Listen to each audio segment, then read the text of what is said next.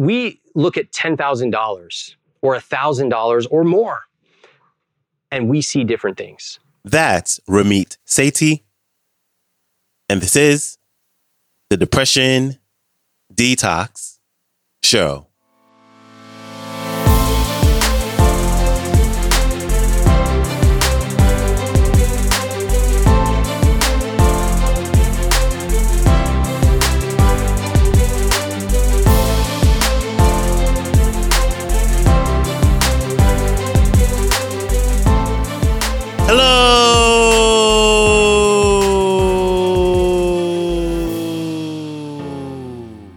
And welcome back to the Depression Detox Show, where we share ideas and stories to help you live a happier life. I am your host, Malik Josephs. Happy Thursday. I am thankful for you tuning in with me today as we have entrepreneur, financial advisor, and New York Times bestselling author Ramit Sethi back on the show.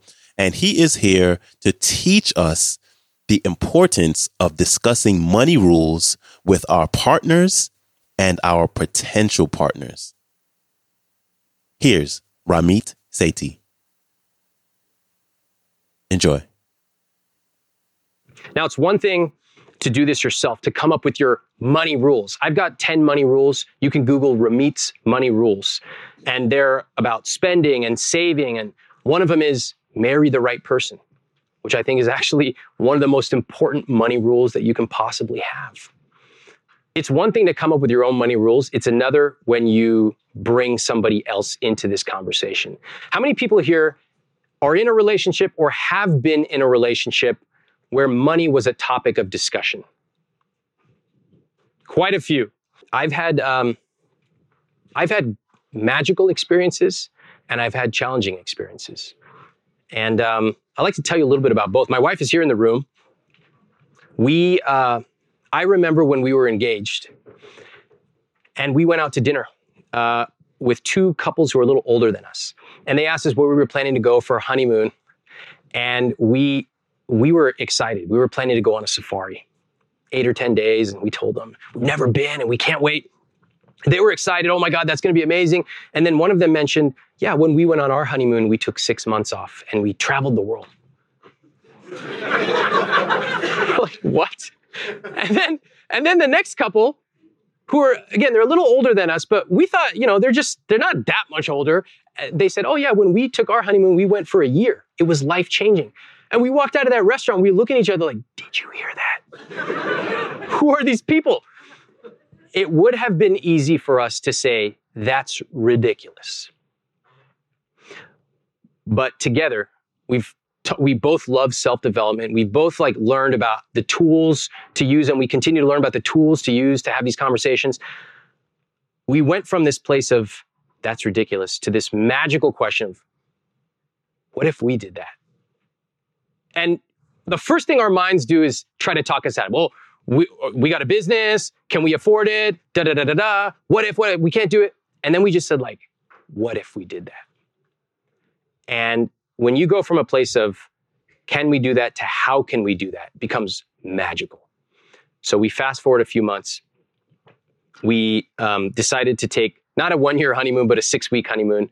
And one of our money dials is relationships, our joint money dial. And we independently came to each other with this idea. We wanted to bring our parents with us to the first part of our honeymoon. So in Italy, we told our parents, just show up at the airport and don't worry about anything else. And we remember taking them to a farmer's market in Rome with a chef, and we picked vegetables and we took it to a kitchen and we cooked a 5-course meal.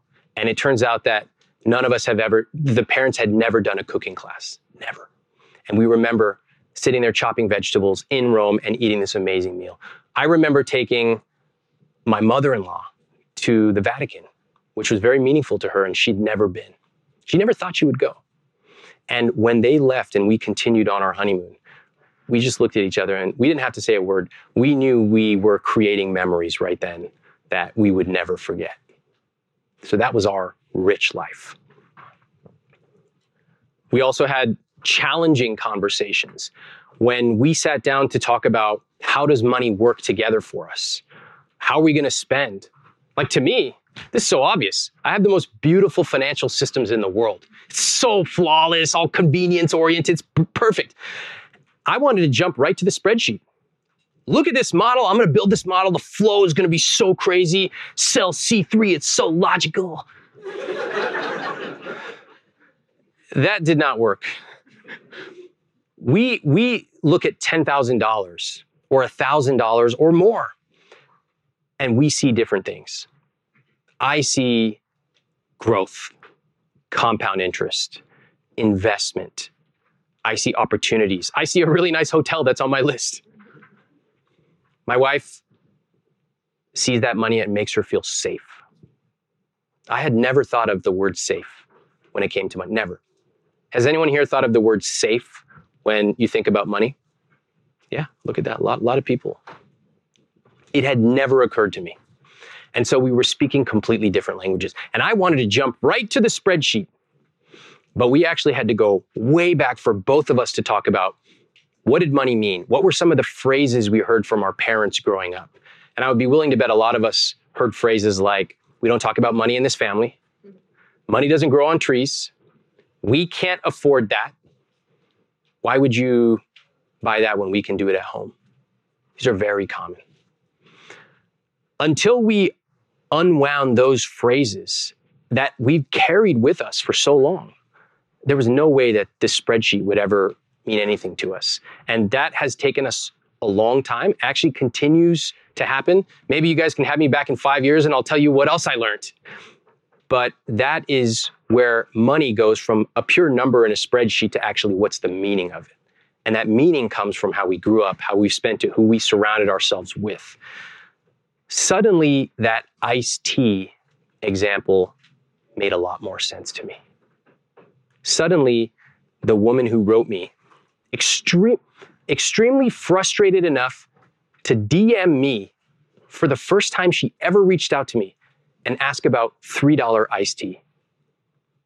Suddenly, it made a lot more sense.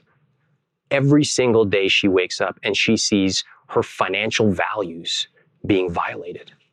But they've never talked about it. And based on her name, I would be willing to bet, I don't know for sure, but I'd be willing to bet that she grew up like I did, probably with immigrant parents. And I'd be willing to bet that the husband, who I don't know, probably, he looks at this $3 thing, he says, we earn a ton of money. This isn't even a rounding error. Why are we even talking about this? But they're down here discussing $3 questions. We've talked about $30,000 questions.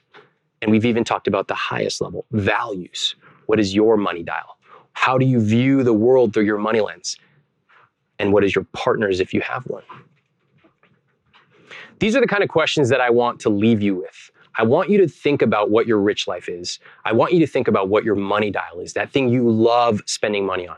I want you to think what life would be like if you spent extravagantly on the things you love. And of course, you cut costs mercilessly on the things you don't. And I'll leave you with just 3 things.